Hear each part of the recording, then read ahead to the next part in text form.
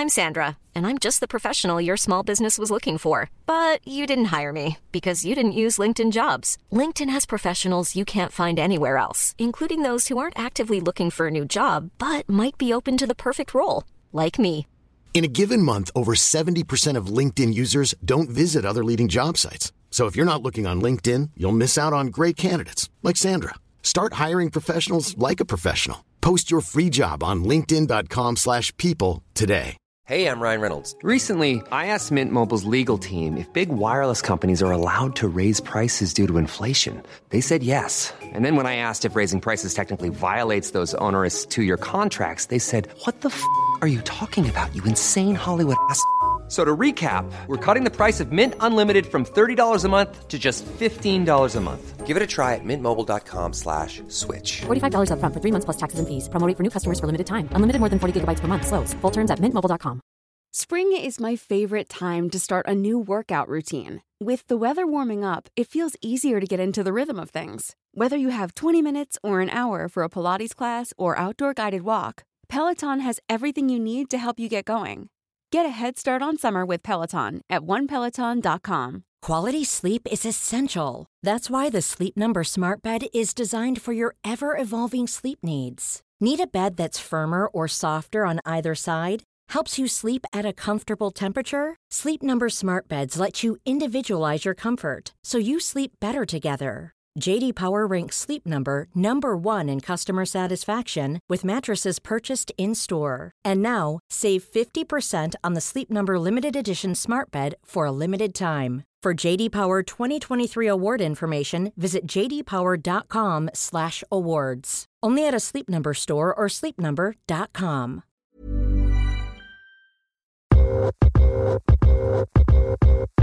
So if you are going to be invested in that space, yes, it's risky, but hey, at least you won't ever have the doubt that you couldn't do it for yourself.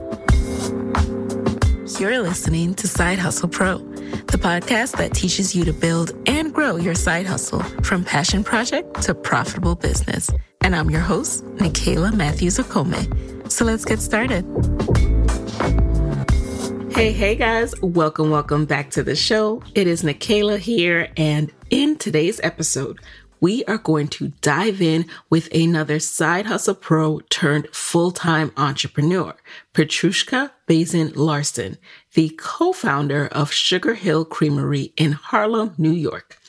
Prior to opening Sugar Hill Creamery with her husband, Petrushka worked as vice president for programs and education at the Brooklyn Children's Museum and program director at the Laundromat Project, a nonprofit organization committed to building resilient neighborhoods using art making, and culture as platforms for meaningful exchanges between New York residents. In her spare time, Petrushka guest curates exhibitions at Sugar Hill Children's Museum of Art and Storytelling. She's also an adjunct lecturer in art education at the City College of New York and serves the Harlem-based nonprofit Harlem for Kids as a board member. Petrushka is also the proud mom to 3 children ages 7 and under and has been a Harlem resident for 15 years. In this episode, Petrushka shares how she got the idea for an ice cream shop and how they brought it to fruition, the strategic decisions they made to acquire capital to open and build out the shop, and the strategic marketing moves that has kept foot traffic going during all seasons for their ice cream business. She also shares so much more, so let's get right into it. Now, I have never interviewed someone who owns an ice creamery. So tell us more about your business, Sugar Hill Creamery. Yeah. So my husband, Nick, and I opened Sugar Hill Creamery at the end of July in 2017. We are Harlem's only family-owned small batch ice cream shop, which basically means that we make our own ice cream and it is just us who own and operate it. We have in Harlem, Baskin and Robbins, we have Ice Cream Truck, we have the Coco Helado Cart, which we patronize and frequent all of them. I mean, probably Baskin and Robbins, we don't do that anymore just because we have our own ice cream, but prior to opening, we did. But what we did not have was a place for people to sit down and enjoy ice cream together. Ice cream is probably America's one of our favorite desserts, and one that has so many memories connected to it. And so it felt odd that we didn't have a place where people could make those memories over this dessert that many people eat, you know? And so the way that we came about was I was working at Brooklyn Children's Museum at the time as the vice president of programs and education. And my husband had just recently taken on a general manager position at Telepan, which was a restaurant run by Bill Telepan on the Upper West Side and had been around for a very long time. And then he called. So Nick called me at work and he said, the restaurant is closing. And he had just recently been hired, like not too long before this call. So at the time we were pregnant with our second child, and it was just shocking news, and not the news that you want to get when you're expecting a second baby. Yes. So it was obviously a blessing in disguise, because it allowed him to kind of have a paternity leave. The restaurant industry is not one that often creates that space to be with your family when you have delivered a baby. And so when we had our first child, that he was not able to be around as much. And so as a result of this, we were able to spend a lot more time together and spend time raising this little infant along with, at the time, our 3.5-year-old. And it was during my maternity leave and his sort of forced paternity leave that we went to DC, which is where I was raised between the ages of 5 and 17. And I was we were hanging out actually with some of my friends from high school, and we were at Union Market, which was not there when I was younger, but my friends took us because they were like, oh, this is a new thing. And after we had lunch, we had ice cream, and it was a pop-up by an ice cream shop in Philadelphia. And the ice cream was delicious. And it just kind of hit us at that moment that we didn't have this opportunity to go and get some food with some friends and then go get a cone and walk, you know, it was or sit. It was so simple. It was so very simple, but it was that moment that we were hanging out and full from a delicious lunch. That triggered. That's what triggered it. And so after we finished our cones, we were walking to the car because my mom lives in Maryland now. And we were walking to the car, and it just I said, wait, what if this is what we do? Like, now that you're not working for someone else. And Nick had always wanted to open a food business with like a brick and mortar establishment. He went to culinary school very early on in our relationship. And sort of during that time, he's like, yeah, I want to open a restaurant. And obviously restaurants are very risky. Right. Never done it before. So labor and cash intensive. Oh yeah. You know, so we're going to talk about that. Yeah. Start like at that moment where he had the initial idea of opening a restaurant. Cause also they're very expensive, and we just didn't have like a cadre of people that were going to back us, you know, we're like, I'm going to make that money, you know?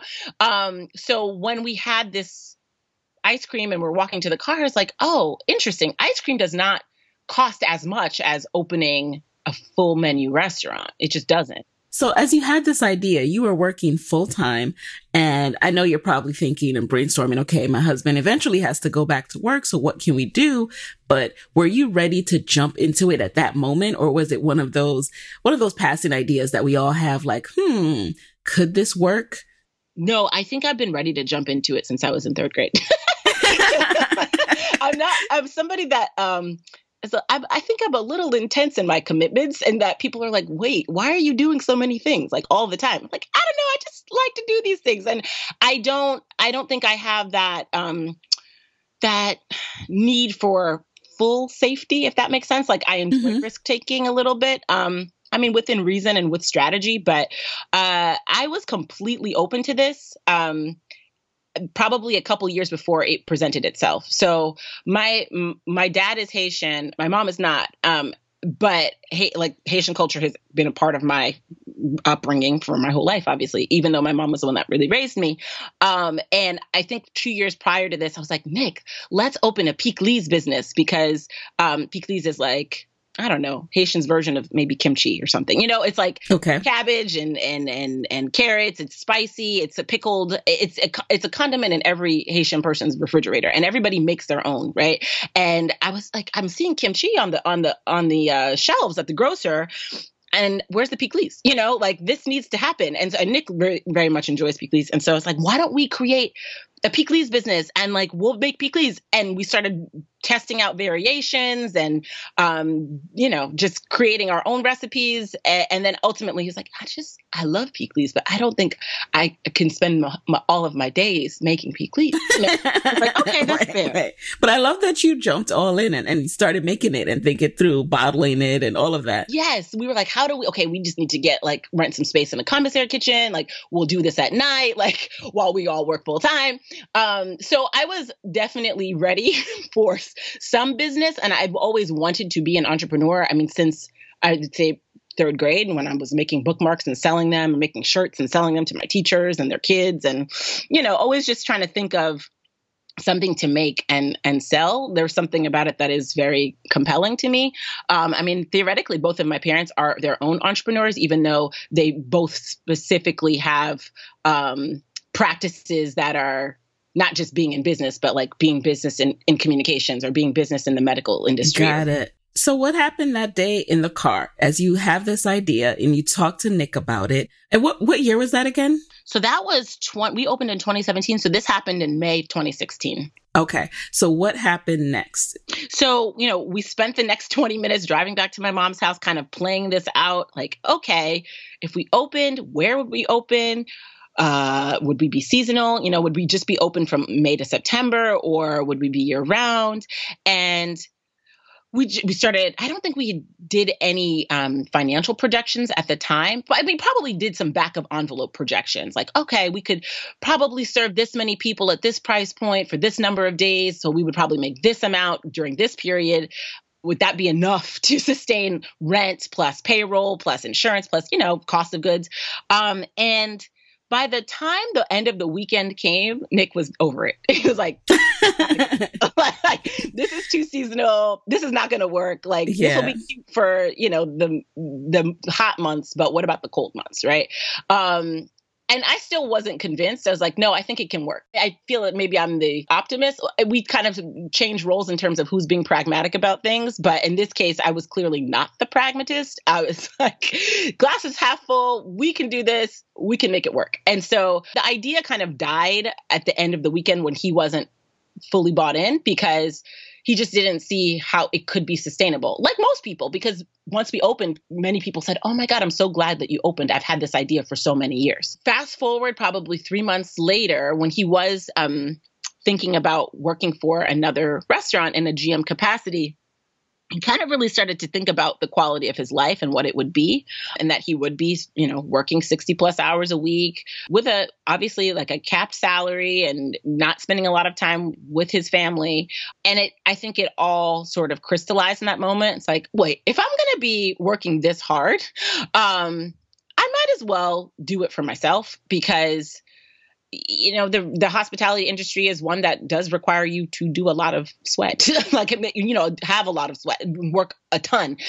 So if you are going to be invested in that space, yes, it's risky, but like, hey, at least you won't ever have the doubt that you couldn't do it for yourself. So how do you get into it? It just seems so daunting to me. And I feel like how Nick probably felt in that moment. Like, it is a seasonal business. Harlem is expensive.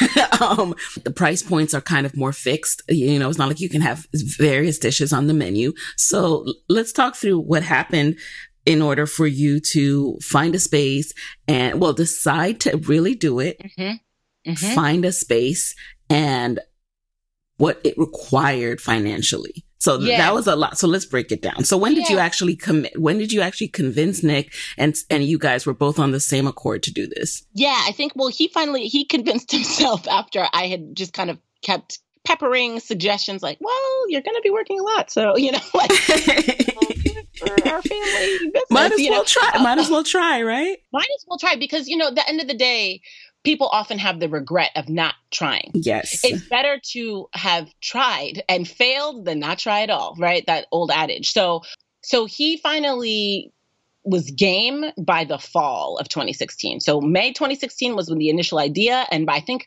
September, he was like, all right, you know what? Let's just try. Let's just see. So we ended up getting a loan from the Upper Manhattan Empowerment Zone, which is technically a lender of last resort. They are there to help small business owners generally when everything is sort of fully explored, like I can help, to like get me out of this hot water. Okay. But we actually how big was that loan? Do they have a cap on? They have different, they have two different tiers, and we went into the lower tier because we didn't have any previous business management experience or entrepreneurial sort of endeavor experience. So we ended up getting a loan from them for $103,000. And then we put in some of our own money as well. I have lots of thoughts about that later, but needless to say, they were the lender, a first resort for us, because they were a lender that is invested in businesses in our community. And I've lived in Harlem 20 years. Nick has lived in Harlem and in the Heights, in Washington Heights, for 17 years. I've worked here in many capacities. And so I just figured, let's just see if they'll lend to us, because a traditional bank probably would not have lent to us at that stage, because we didn't have a track record of running our own operation. So it took a while for them to kind of like be convinced that we would not squander their money or blow it. We are paying it back. We're ahead of schedule. It was a 5-year term. We had 5.5. It's a 5.5% loan, 5 years. So we are more than halfway done and ahead of schedule. That said, they were a great option because of also that interest rate. Because sometimes if you go to in New York, we have the NYC Business Solutions office, which is fantastic. And I encourage anybody who's in New York looking for business guidance and advice to seek out their Business Solutions office. They helped us, because we're in the middle of expanding to a second location at the moment. And they put us in touch when we were looking for financing for the second location with some other lenders that are not traditional bank lenders, but partner with banks. And the interest rate is just more than I'm willing to pay. It's I am not interested in 9% at this moment. I'm so sorry. So UMAS, which is the acronym for Upper Manhattan Empowerment Zone, was a great they have a great product because it was at 5.5%. That's a very great tip, and I thank you for sharing that. So now you get this loan, and it was not an overnight situation, but we worked really hard to get the loan, and then in the process we were rolling big dice here because we were actively requesting money for this business, and also looking for the place where it would exist. Did you get the loan before the property? Just nope. So that's what I said. We were taking some very big risks here because we found the property before we got the loan. And you put down money. We put down money. Okay. And the great thing about the property is that it's below market rate. And so for all my New York listeners, what is market rate? So when Nick was looking at places we live in Mount Morris Park, right? And the location is our first location is in Mount Morris Park. Okay.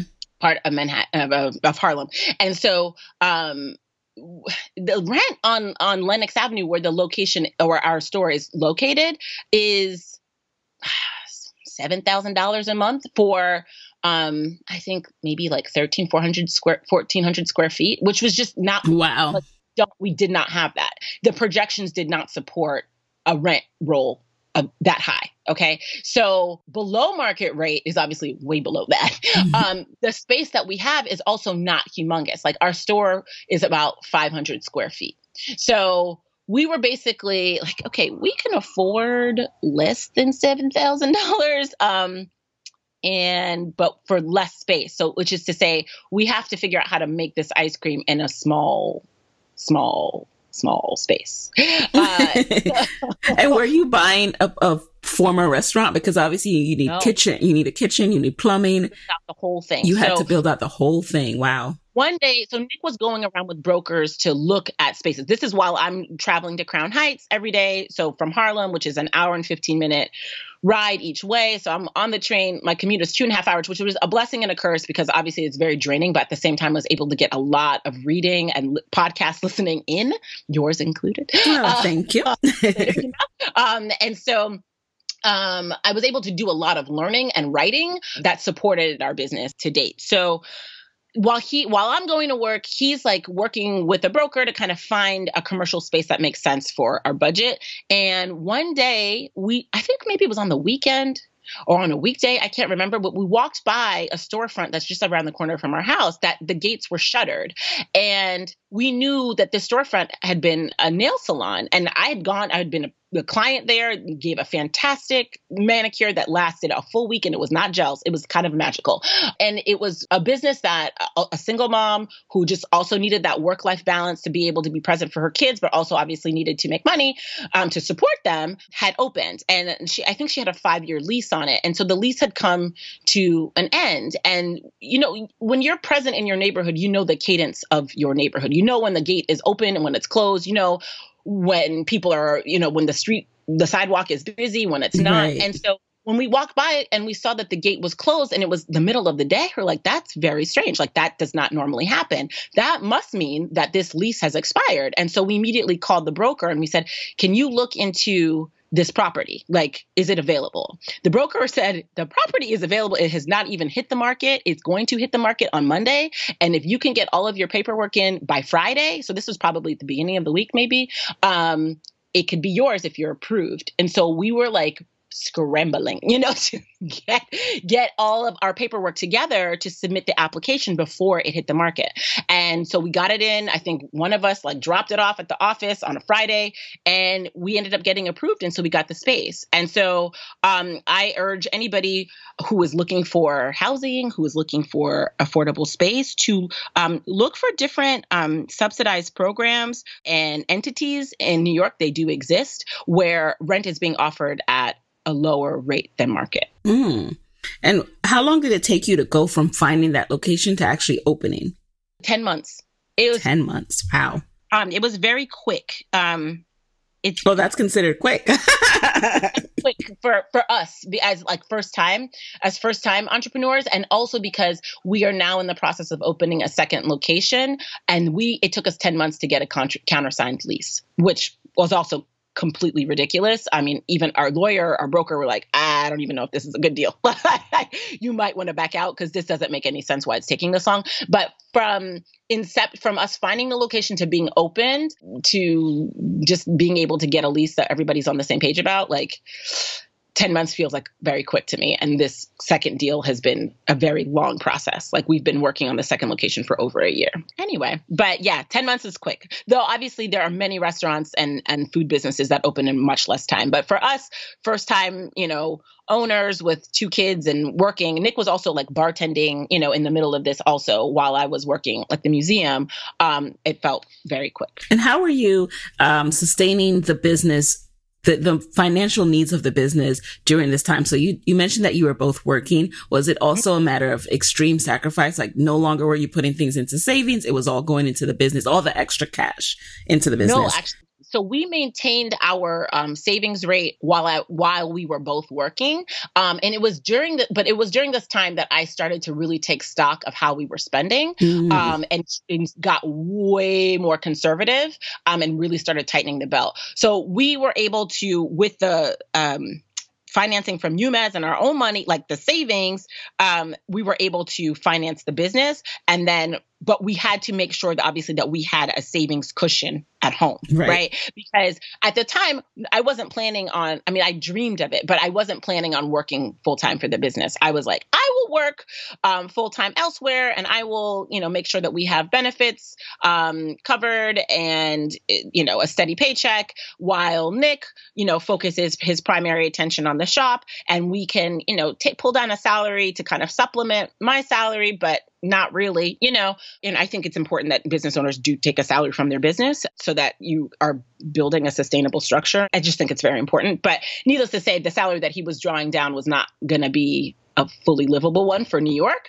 But that was the intention. I would work outside and support the business in the cloud sort of way, and in my evening on my train rides, whenever I had time on the weekends, and then he would be on site, at the shop, with our other employees, actually scooping, making ice cream, etc. How many employees did you allow for in your projections? Let's see, I think probably 5, but during the summer we have 8, and we've done this thing where we wanted from the beginning to be a place where young people could learn about working in the hospitality industry. So it would be kind of like a training space in the absence of us having like a fully executed youth development sort of arm to this. We have basically partnered with nonprofits. So they are paying them, it is young people who are either in GED programs or looking to just get work experience, maybe their SYEP, which is Summer Youth Employment Program.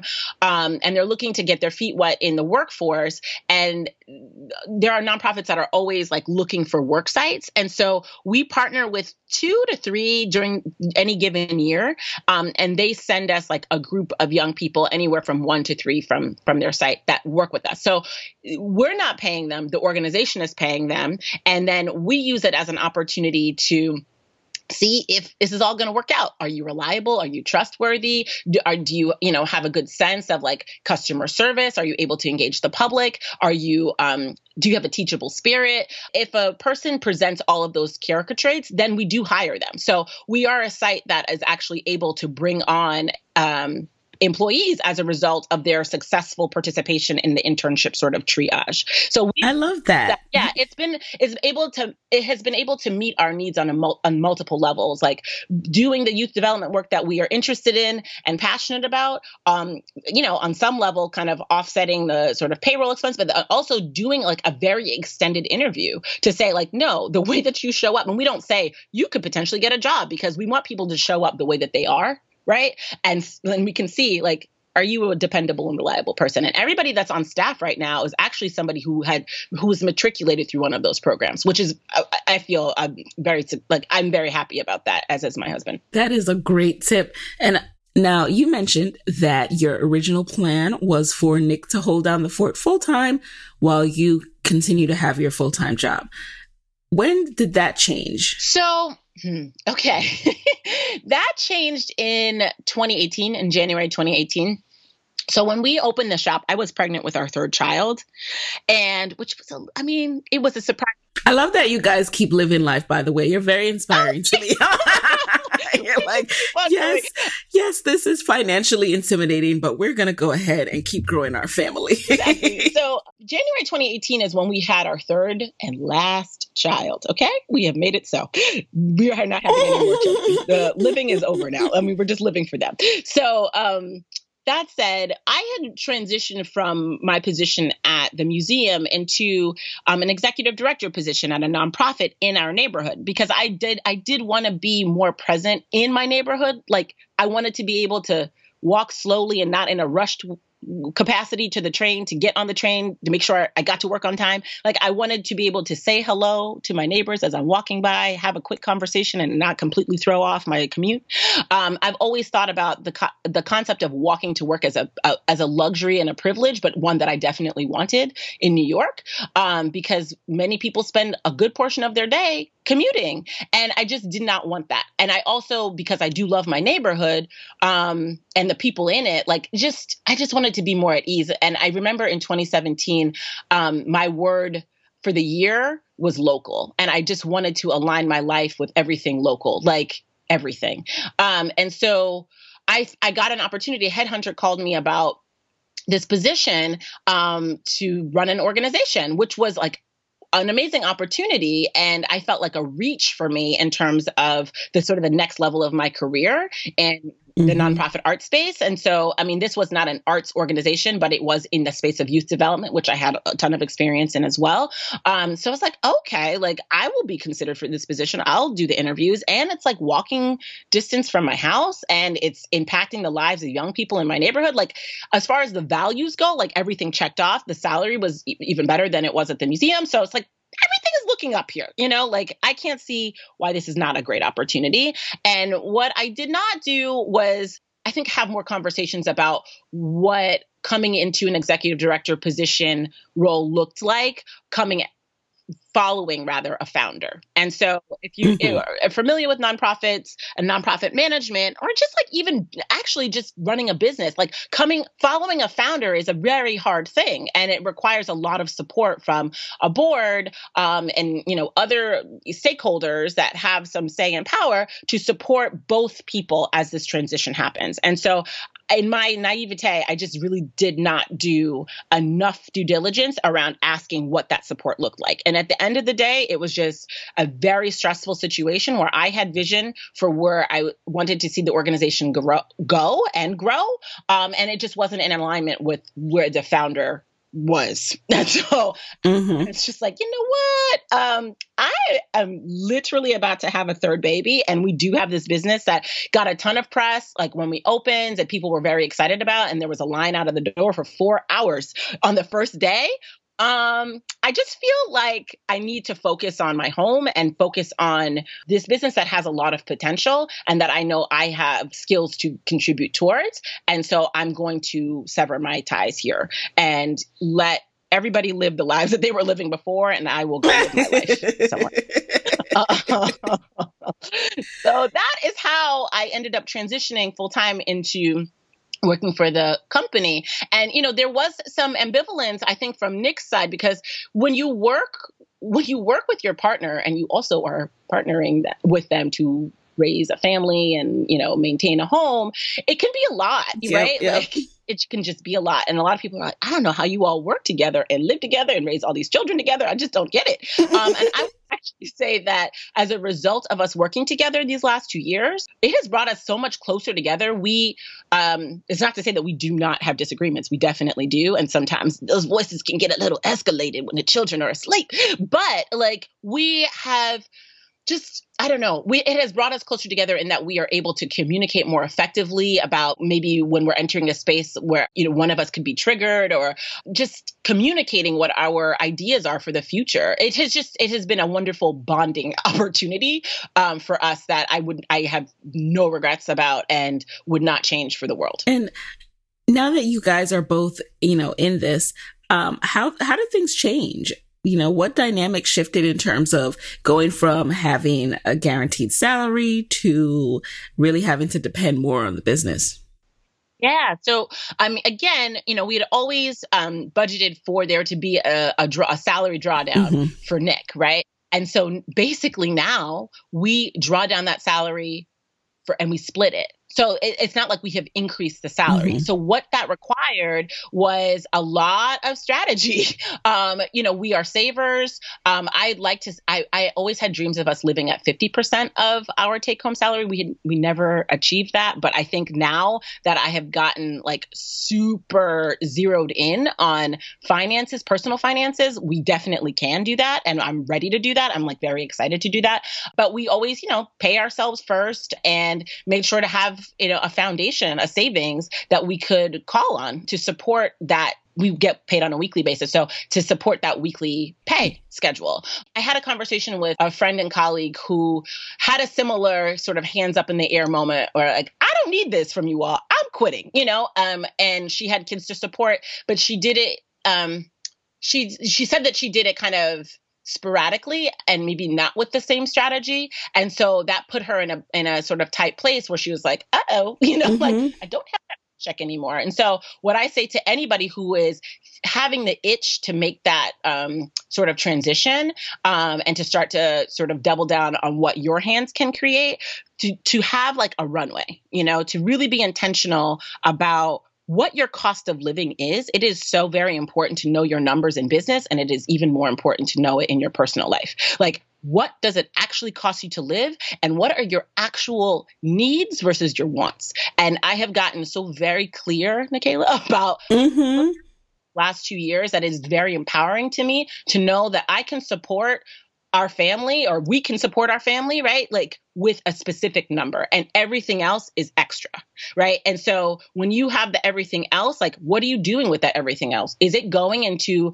a compound, like interest bearing account? You know, is it a brokerage fund? Is it, you know, are you maxing out on your retirement? Do you have the, X number of months or years in liquid assets like available in case you need to call on it? These are the things that I'm very clear about. And as a result of us now both working in this business, we have had to be like, it has forced us to know our numbers and to be very modest, but surprisingly very happily modest about it. The last 2 years has been this experiment in happiness and contentment and enoughness. that like, it's been so very uplifting and inspiring and encouraging to me to know that it's like, it's not stuff that makes us happy. It's not. It's relationships. It's time. It's really It's just not. the ability to spend time with the people that you love, whoever those people are. For me, it's my, obviously it's my immediate family, but it's also all the people that are in my neighborhood, that are my friends, that are, that I have come to know as a result of living on the same block, or, going to sending our kids to the same school or whatever. Right. And I talked about this with my best friend all the time. This is the happiest I have ever been in my whole working life. And it is that is amazing. I have ever made in my whole life. So it is to say, wait, say that again. The least amount of money I've made in my whole life, but it's the happiest I've been, which has been a very remarkable sort of paradigm shift, because my whole life and many people's whole lives are to sort of ascend in sort of visibility in their careers and positions, as well as their salary. And I was making six figures, but I was working, I was stressed, like I was not spending time with my kids. And when they did get me, I was very short fused. I was short fused with my husband. So then I wasn't modeling like a healthy relationship for them, and that is not living like at all. So that's the reason that I was able to like get to that six figures mark, but at what cost? At the cost of my relationships and the quality of them? No, thank you. Right. And I love that you bring that up too, because it's something that I've been thinking about a lot recently too. I think, we just experienced having our baby shower and being surrounded by our friends and family, during a time when we're about to bring life into this world. And, of course, you're always thinking about, well, how will I support this baby for the rest of their life? And, like finances take on a new level of priority. And then, you look around at all this love and how happy you feel in this moment, like that these are the times when we feel the happiest. It really makes you reevaluate your thinking about money. Yes, it's still important. And, we still want to make as much as possible so we can be comfortable and set baby up. But our relationship with it and understanding what do we really need, versus just having this mentality of, oh, we need to make as much as possible. We need to make this, is shifting. And I'm still fleshing out these thoughts, but it's interesting that you touch on that, because being an entrepreneur definitely makes you continue to reevaluate your relationship with money over and over again. Absolutely. I feel so strongly and so passionately about personal finance, and knowing what your numbers are, because as an entrepreneur, it depends on like, what is the market? What, you can sometimes be subject to things that are out of your control. Right. And you will feel them before somebody who's just collecting on a biweekly basis or weekly basis a paycheck from an employer. Right. So you have to be in a space of resilience and sort of financial soundness to be able to weather the storms. And I would say in our first year, we only 2 times, I think it was with our rent, like where we had to come out of our personal pocket to pay the storefront rent. And after that, that's been it. Like that is it.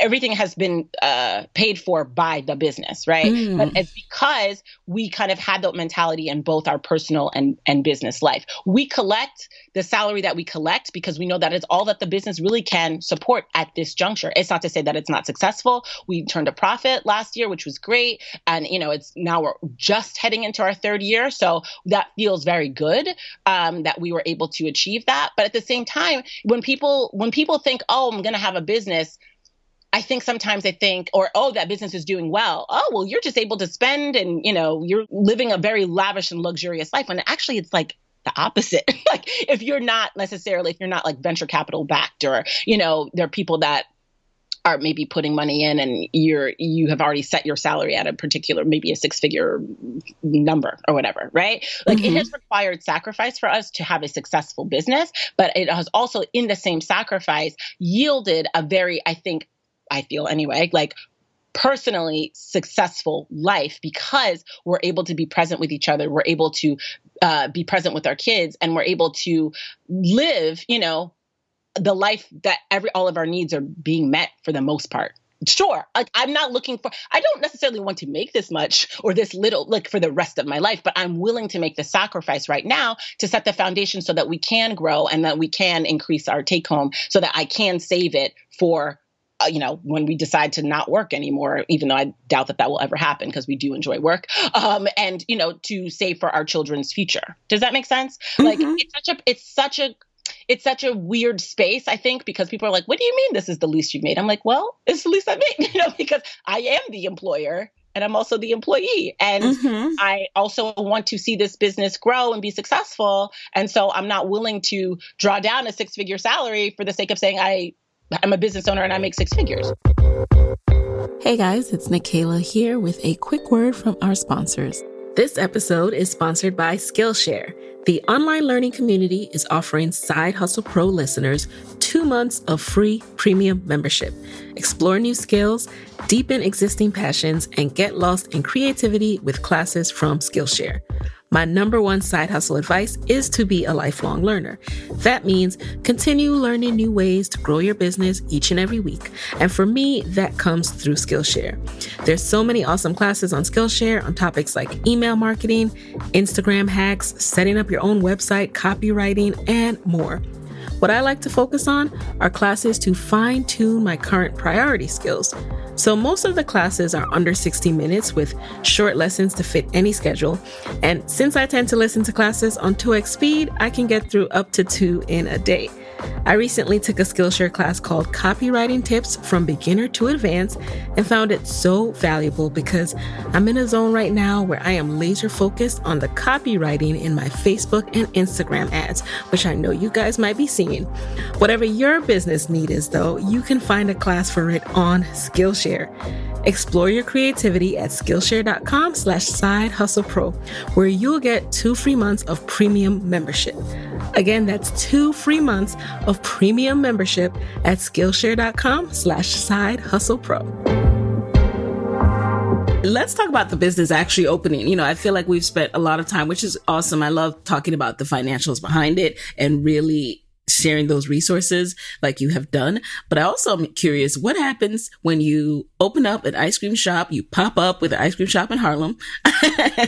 How did you attract customers from day one? We had a Kickstarter campaign that we launched in February of 2017. And we ran it for, I think, 4 to 5 weeks. Okay. And our goal was to raise $10,000 to just be able to pay for the last minute odds and ends and, any sort of permits or whatever.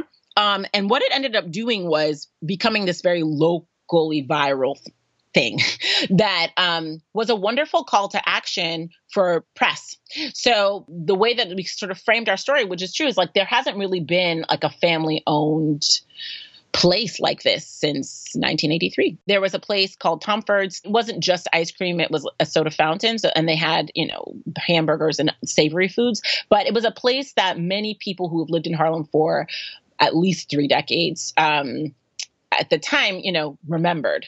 And it was on St. Nicholas and 125th. And people just had very fond memories. And it was basically that sort of institution, of going there after church or going there on a date that we were trying to strike with our business. So that is how we presented. This is the first place like this place that is no longer here, that has been around since 1983. And people really were excited about that. And so it was through the Kickstarter campaign and people just hearing that this place was opening that the word got out. We have in the neighborhood a website called Harlem Bespoke.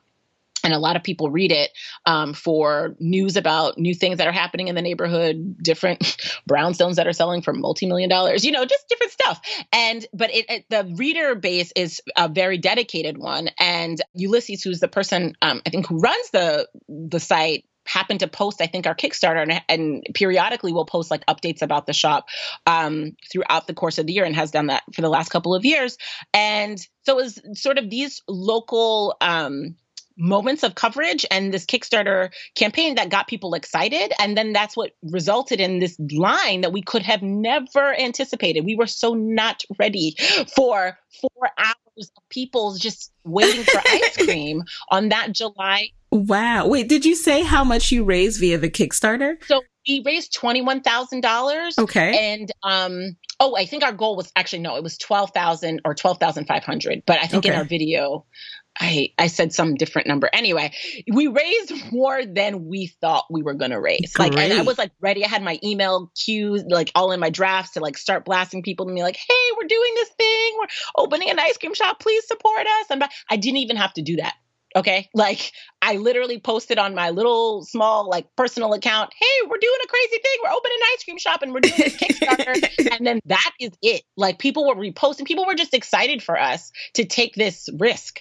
And they had an immediate call to action, which was go to this Kickstarter campaign and support it. And by that time, obviously we knew this was opening. So it wasn't like a complete risk for them to invest, the $10 or $20, in some cases, $500, into this idea, because we had the financing and it really was to kind of bridge us with any sort of last minute purchases and, support any sort of operating costs. And people were we were like pre-selling ice cream. So it was a sure bet in terms of their investment. But it helped get people so excited about us opening. Again, we could not have gauged how excited people would be because Nick made ice cream well in advance, had many backups of things. And by the end of the night, there was no ice cream left. And it takes time to make ice cream. It needs to freeze. It has to be hot before it's cold. You got to chill it. Then you got to freeze it. There's steps. And so we were not ready to be all out of ice cream on that Saturday. And we had to open at 5 p.m. on Sunday so that he could make ice cream all through the night on that Saturday, very early morning. We closed at 11. He was making ice cream until like 3 or 4 in the morning. That is amazing. And then we came back and we're like, okay, shop is closed until 5. So we can wait for this ice cream to freeze. And then, we were just back at it again. The first few months were just so intense. Did the foot traffic rate keep up? Like, did you find that it dwindled down after the first week and then you had to really get creative to continue to get people in?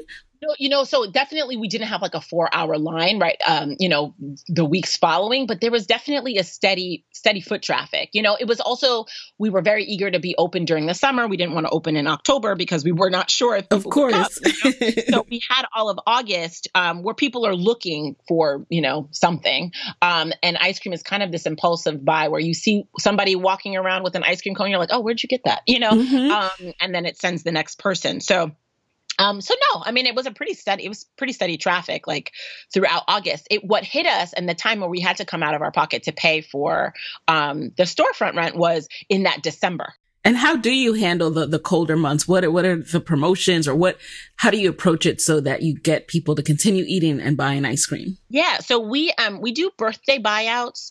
So this is something that, my experience working in museums, where museums are always thinking creatively about how to generate revenue, because outside of maybe ticket costs or ticket prices, they're nonprofits. And so we rent out our ice cream shop for birthdays.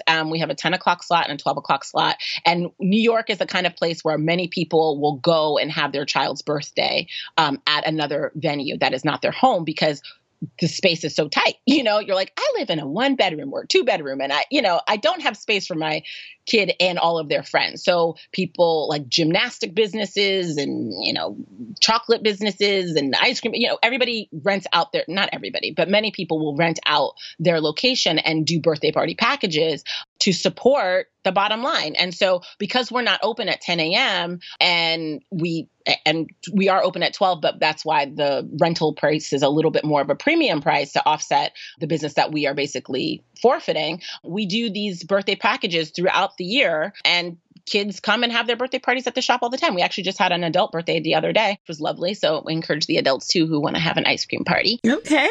So packages, usually $500-$600, for a 90-minute experience. And that's a different spend rate than the $9 or the $10 or the $13 that somebody's spending to come and like get ice cream for themselves and some friends, right? Mm-hmm. So these sort of things help support the seasonality of the business. We also do a ton of catering, which when we first started, we were just trying to catch our breath. So like we were not in a capacity to do catering or baby showers and weddings and just other special events, anniversaries and that sort of thing, and corporate catering, et cetera.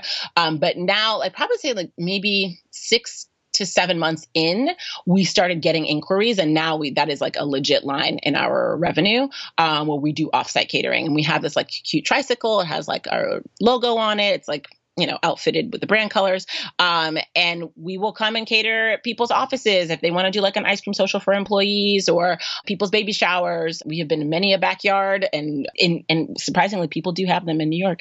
They're not as big as the suburban backyards, but they are backyards. And we have even, catered where the ice cream tricycle is like right in front of a brownstone, and somebody lives on one of the floors. And so they offer their guests like an ice cream as they're coming in. So catering and these sort of venue buyouts are the way that we offset the seasonality of our business. What are some creative ways that you market your ice cream shop that has really allowed you to continue to be relevant and top of mind as a Harlem-based business? So every spring, and we launched this in 2019, we partner with a tastemaker, a cultural tastemaker who's impacting culture, Black culture specifically, in our neighborhood and beyond. So they are known nationally and internationally. And they work with Nick to create an ice cream of their own design. We sell that ice cream flavor for only a week, and proceeds from the ice cream go to a nonprofit of their choosing. So last year we launched this series and we call it the Harlem Flavor of the Week. And we worked with Marcus Samuelson, who owns Red Rooster and many other restaurants across the world. And then Thelma Golden, who is the director of Studio Museum in Harlem. Sheila Bridges, who is an interior designer, a Black interior designer that was like one of the first on TV. JJ Johnson, who used to be the chef at Cecil, but now has a fast casual. Sam, I don't know Sam's last name, actually. Sam, I'm sorry. But they co-own a place called Field Trip, which is a grain bowl fast casual down the street from us. Tuma Basa, who is the head of urban music at YouTube, but probably most notably known for creating the Rap Caviar list on Spotify. And Melba Wilson, who has Melba's, which is an American comfort restaurant. And she is like one of the descendants of Sylvia, who is like the known soul food proprietress, who obviously is no longer with us. But so these were our initial 6 collaborators, and they all made an ice cream that they designed with Nick, and then it sold at the shop. It was an idea that Nick and I just kind of thought of. We had like a big chalkboard at our house, and we were just kind of writing names down, like who would be cool to work with. And we just kind of sent cold emails out. I mean, in some cases, in a lot of cases, we actually know those people. So it wasn't like a hard ask. But it was an experiment. We were not sure if it was going to land properly or people were going to care, But we opened with JJ's flavor, and like people were so excited about it. And I was like, wow, it's working. Like people are really into this. Interesting. And then it just continued, and we would announce the next person at the beginning of each week. And people were coming in to try these flavors. And what it allowed for was for us to market to these other sort of industry. So Sheila was really excited about everybody was excited about their own flavor, because also we learned through our Kickstarter that people are really jazzed about either naming a flavor, having their face on the wall in our shop, which we have like these portraits of neighbors, and designing their own ice cream. No idea. But so we applied that to this, and people were all really excited about their flavor, and they were posting about it. We asked them to post at least twice on their Instagram accounts. Okay. And so that is so creative. So people were posting, and like Design Sponge was like posting Sheila's flavor. Meanwhile, like people in the like entertainment music industry were like, oh, Tuma's like opening an ice cream shop. He's like, I'm not opening an ice cream shop. I had this bomb ice cream flavor, you need to go. And so what we learned is like the more that people were posting about their individual flavors, like the sales for those flavors went up, which also meant that we could donate more to the nonprofit of their choosing. And like a wonderful success story, I think, from the series that allowed us to work on mission as a business and contributing to the assets of our neighborhood was with Tuma's flavor, where he named Harlem School of the Arts as his sort of nonprofit beneficiary from the proceeds of his sales. And that's an organization that has served many, many people, many, many years, and that supports children, across the arts. And so, being that he comes from the music industry, like he's like, oh, this is the organization that I would like for you all to donate it was like 10% of sales. And so we randomly reached out and we're like, hey, Tuma wants us to donate this money. And they're like, oh, that's so, as a nonprofit. And again, because this is my background, I'm like, when you get a call from somebody saying, hey, I just want to give you money that you weren't expecting, like, that's awesome. And so I'll take it. So they ended up, developing a relationship with Tuma and with YouTube. And then they were able, YouTube ended up buying a table at their gala, which that little small, for us, meaningful, but for them, maybe still meaningful, but not as meaningful of a donation then resulted in a much larger donation. I just felt so happy about that. It's this is the role that we want to play as business owners in our community, because this is also our community, which I think there's a lot to say about our agency and what we should be doing as brick and mortar business owners, And what a powerful example of, community economics and how supporting each other doesn't take away from another one's business. It only helps to continue to make Harlem thrive, continue to make other Black-owned businesses thrive. So I really love that example. Cool fact, a crocodile can't stick out its tongue. Also, you can get health insurance for a month or just under a year in some states. United Healthcare short-term insurance plans, underwritten by Golden Rule Insurance Company, offer flexible, budget-friendly coverage for you. Learn more at uh1.com. Planning for your next trip? Elevate your travel style with Quince. Quince has all the jet-setting essentials you'll want for your next getaway, like European linen, premium luggage options, buttery soft Italian leather bags, and so much more. And is all priced at 50 to 80% less than similar brands. Plus, Quince only works with factories that use safe and ethical manufacturing practices. Pack your bags with high-quality essentials you'll be wearing for vacations to come with Quince. Go to quince.com/pack for free shipping and 365-day returns. A lot can happen in the next 3 years. Like a chatbot may be your new best friend. But what won't change? Needing health insurance. United Healthcare Tri-Term Medical Plans are available for these changing times. Underwritten by Golden Rule Insurance Company, they offer budget-friendly, flexible coverage for people who are in between jobs or missed open enrollment. The plans last nearly 3 years in some states, with access to a nationwide network of doctors and hospitals. So for whatever tomorrow brings, United Healthcare Tri-Term Medical Plans may be for you. Learn more at uh1.com. If you own or operate a business, whether it's a local operation or a global corporation, partnering with Bank of America could be your smartest move. By teaming with Bank of America, you'll enjoy exclusive digital tools, award-winning insights, and business solutions so powerful you'll make every move matter. Position your business to capitalize on opportunity in a moment's notice. Visit bankofamerica.com/banking for business to learn more. What would you like the power to do? Bank of America, N.A., copyright 2024. Now, before we get into the lightning round, I'm curious about, well, for one, at this stage, is the business profitable? Oh, yeah, the business is. Last year, we turned our first profit, which was great. I actually, I listened, I think, to your most recent episode where the guest shared the book. Is it On Profit or Profitable? Profit First. Profit First, right. So actually, after listening to that, I then started reading the preview. I was like, okay, I need to get this on Audible or get it at the library and read it. But the chapters that I read it was pay yourself as a business first. I felt like were awesome because we do it as individuals, but as business owners, sometimes we don't, right? We've always had the cash flow to support all of our bills and needs. But because we don't take money out of the business, do you actually see that profit outside of just being able to pay for the things that you need to pay for? Does that are you following? Right? So, Anyway, that aside, our plan for scaling is that we are opening a second location in Hamilton Heights, which is closer to our namesake, Sugar Hill. It's like the adjacent neighborhood. And depending on who you talk to, people are like, that is still Sugar Hill. It'll be on Broadway between 149th and 150th. And in that location, we will have a commissary space. So we'll be able to basically produce a lot of more ice cream than we are currently able to produce, which will allow us to build wholesale accounts. Obviously, grocers have requested or expressed interest in carrying our products.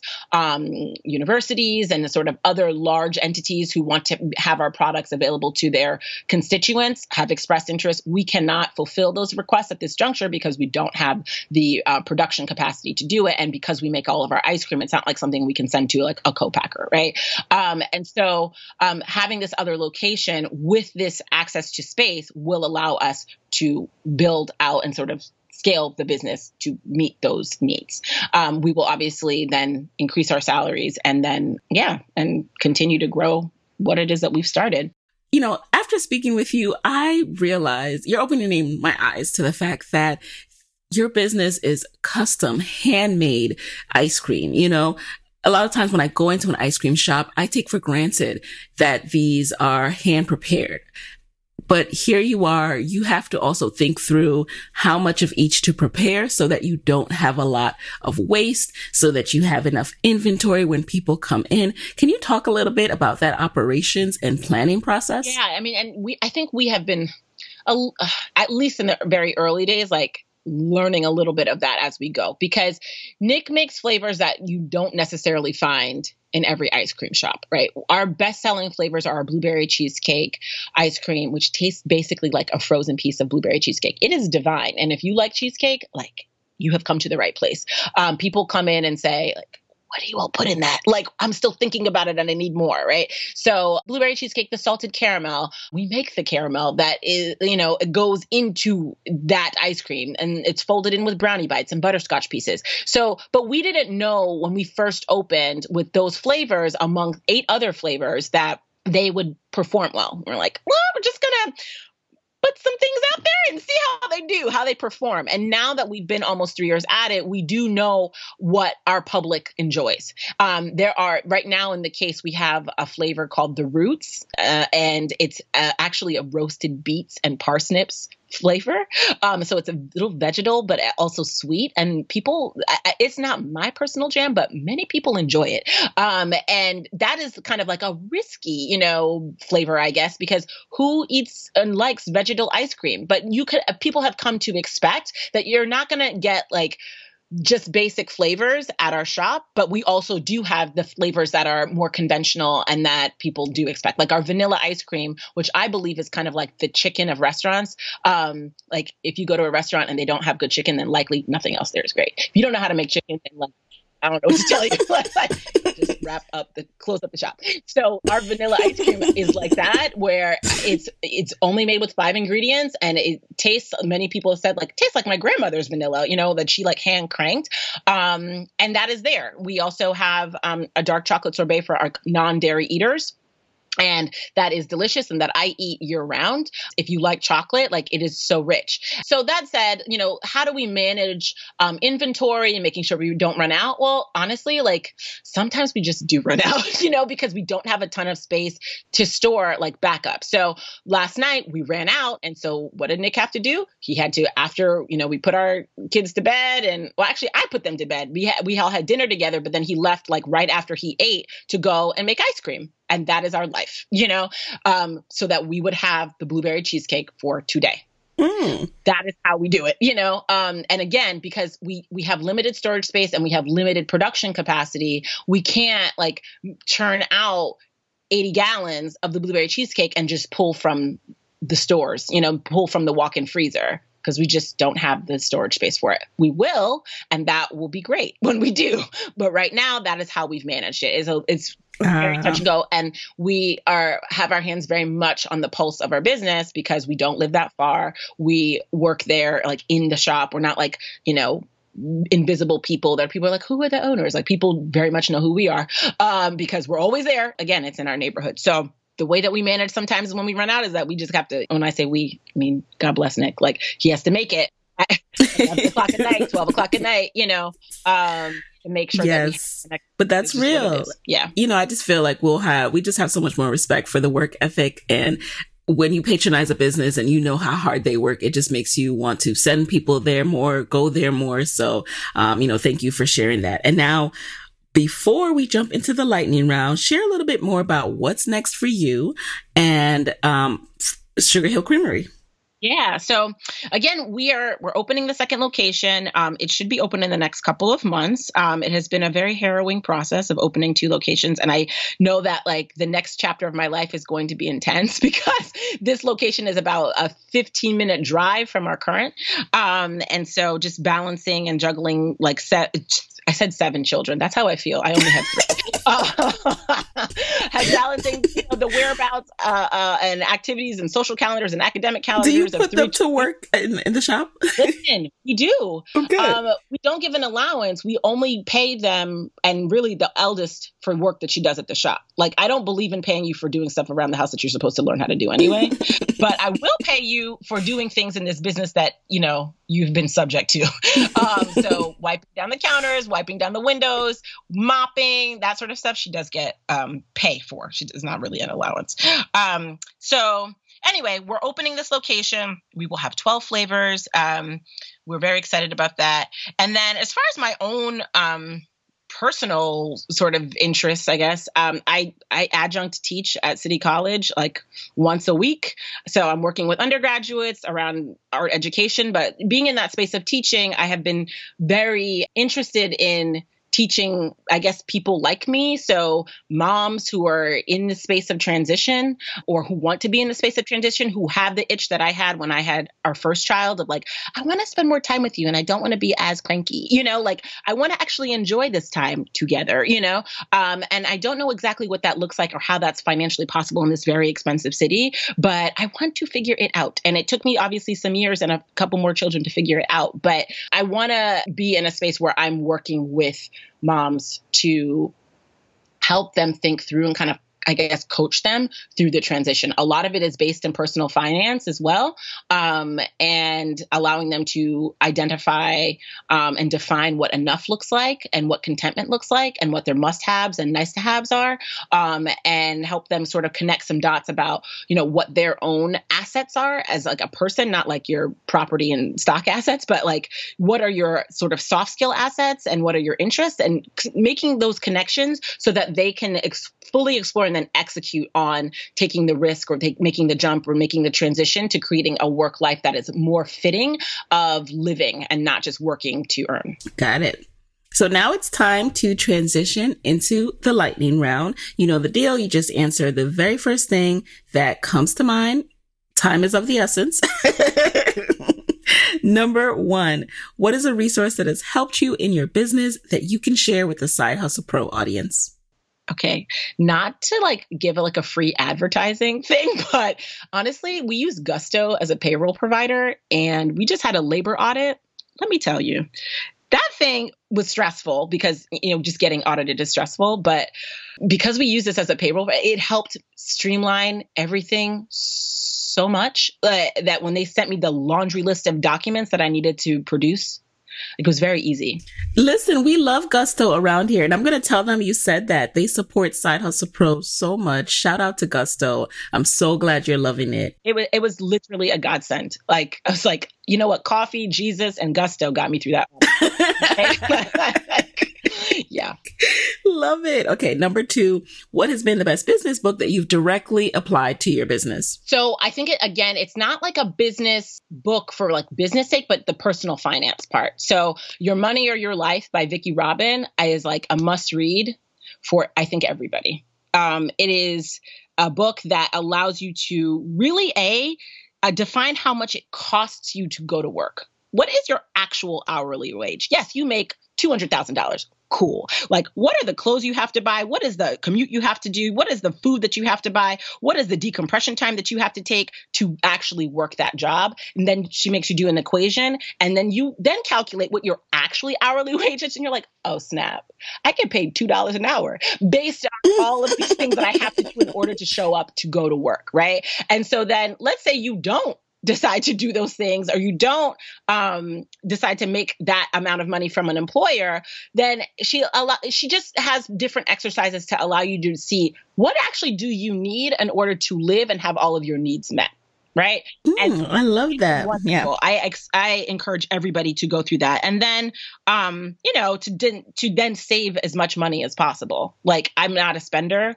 I don't enjoy consumerism. It makes clutter in your New York size apartment. And I don't have we do have a pretty spacious apartment I feel grateful for, but at the same time, like it's finite. So buying things just stress me out. Number 3, what is a non-negotiable part of your daily routine? Having dinner with my family. So that's something that I was not able to do prior to this business because Nick worked at night. I worked in the day. I was picking up from daycare.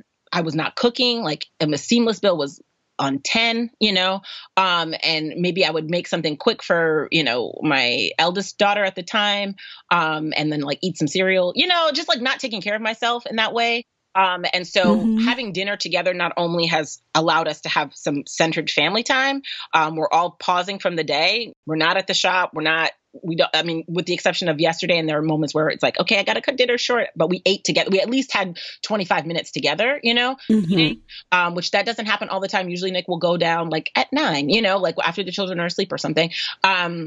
The children go to sleep a little earlier than 9, but sometimes with the third child, it's tricky. Anyway, I'll make this short. The point is, dinner time is the non-negotiable. I must have it. It is the time for us to be together. It is time for us to check out from the rest of the world. It is also the thing that prompts me to cook. And cooking has also saved my life from from a health perspective as well as a financial perspective. And it is just required me to be more conscientious of how I consume in the world. Because the thing that I was spending a lot of money on was food and going out and all of that. And while that is very fun, it's not the most healthy thing to do all the time, right? And and neither for your body or your pockets. Exactly. So dinner time has allowed me to kind of recalibrate a lot. Okay. And then number 4, what's a personal habit that helped you significantly when you were side hustling? Well, honestly, we went from working full time to working full time, so it's I guess it was a little different. I would say the saving part, I'm really big on the personal finance. The thing was knowing the numbers, not spending every dime that I was making and not treating myself all the time. Cause we like to treat ourselves. Yes. I suffer from that. I'm working on that. I deserve this. I work hard, And so, it's that, it's like, okay, let's find some free self-care, or let's try not to be in a place where we're fully overextended that we have to feel like we're needing to treat ourselves, because, that's how we end up treating ourselves. And then we don't set up our future this in the same way. So, right. So, and finally, number 5, what is your parting advice for fellow Black women entrepreneurs who want to be their own boss, but are worried about drawing down less income, as you say, and, losing that steady paycheck? I think it's about doing that deep dive, really thinking about, okay, but what do you actually need? Right? What is the quality of life that you want to live, and really define that, being very clear, being very specific about that quality of life. For me, it was being able to enjoy the people that I brought into this world that didn't ask to be here, and also being able to have more quality time with my husband. And obviously to be able to pay for my basic needs, like my housing, my mortgage, all of these things. Right. And so that was what I needed. Right. I don't need to drive a really nice car. In fact, I drive a minivan from 2006. I don't need, but some people need that, right? And then when you figure out what it is that you need, think about why you need it, right? Do you really need that nice, whatever it is, because it makes you feel good? Why does it make you feel good? It's really about doing some very deep introspective work that maybe everybody's not ready to do because they're not really ready to hear the answers of I might be replacing a void,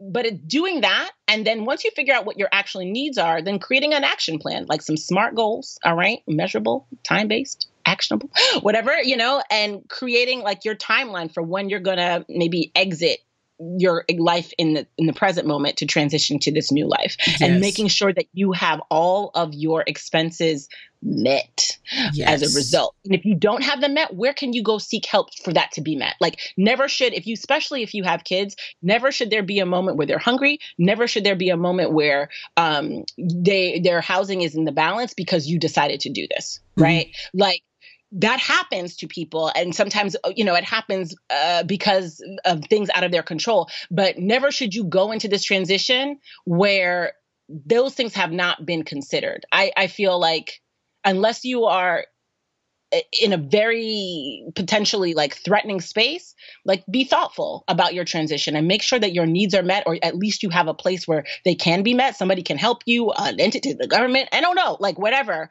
the marketplace, with insurance, whatever it is, make sure that all of your T's are crossed and I's are dotted before you transition. And that you have like a nest egg and a foundation to support the things that other people cannot help support. Thank you for that solid piece of advice. Now, Petrushka, I know people are going to be reaching out to you because not only are you a side hustle pro, you're a business owner, you transition, but I just really think that your confidence in doing business and business sense really stand out to me. And so expect those emails and DMs. So where can people connect with you and Sugar Hill Creamery after this episode? So we are most active on our Instagram account. The shop is, so we're Sugar Hill Ice Cream on Instagram and Facebook, Sugar Hill Cream on Twitter. And then on Instagram, you can find me at Homesteading in Harlem. I just started this account to really kind of document this journey, because it has been a journey. It has been a process of doing some very deep sort of looking inside of myself about the person I want to be and the mother I want to be, the partner I want to be, the business owner I want to be, and then how to do it in a city that doesn't always care that I want to be a particular way, right? So Homesteading in Harlem on Instagram. All right, guys. Thank you. Thank you so much again. And there you have it. Hey guys, thanks for listening to Side Hustle Pro. If you like the show, be sure to subscribe, rate, and review on Apple Podcasts. It helps other side hustlers just like you to find the show. And if you want to hear more from me, you can follow me on Instagram at Side Hustle Pro. Plus, sign up for my 6-bullet Saturday newsletter at sidehustlepro.co/newsletter. When you sign up, you will receive weekly nuggets from me, including what I'm up to, personal lessons, and my business tip of the week. Again, that's sidehustlepro.co/newsletter to sign up. Talk to you soon.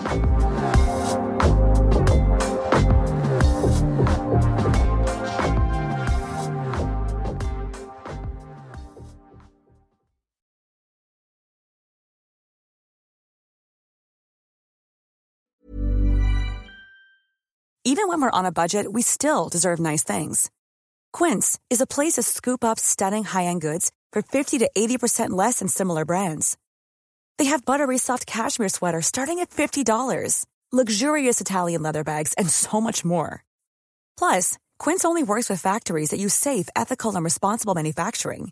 Get the high-end goods you'll love without the high price tag with Quince. Go to quince.com/style for free shipping and 365-day returns. Mom deserves the best, and there's no better place to shop for Mother's Day than Whole Foods Market. They're your destination for unbeatable savings, from premium gifts to show-stopping flowers and irresistible desserts. Start by saving 33% with Prime on all body care and candles. Then get a 15-stem bunch of tulips for just $9.99 each with Prime. Round out Mom's menu with festive rosé, irresistible berry chantilly cake, and more special treats. Come celebrate Mother's Day at Whole Foods Market. Hey, folks, I'm Mark Maron from the WTF Podcast, and this episode is brought to you by Kleenex Ultra Soft Tissues, your ally to help tackle your allergy symptoms this season. I love the change of seasons, but nobody loves pollen and all those other things floating in the air that make you sneeze during this nice weather. Kleenex Ultra Soft Tissues are hypoallergenic and allergist approved, so fight back against watery eyes and runny noses without worrying about irritating your skin. For this allergy season, grab Kleenex and face allergies head on.